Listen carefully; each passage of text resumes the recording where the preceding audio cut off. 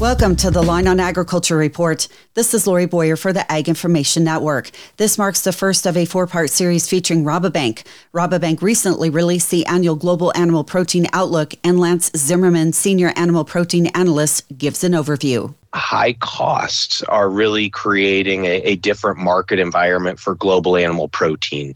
We've gone through a several-year period here, depending on what marketplace you're actually talking about, where tighter margins have really weighed on animal protein producers and processors alike.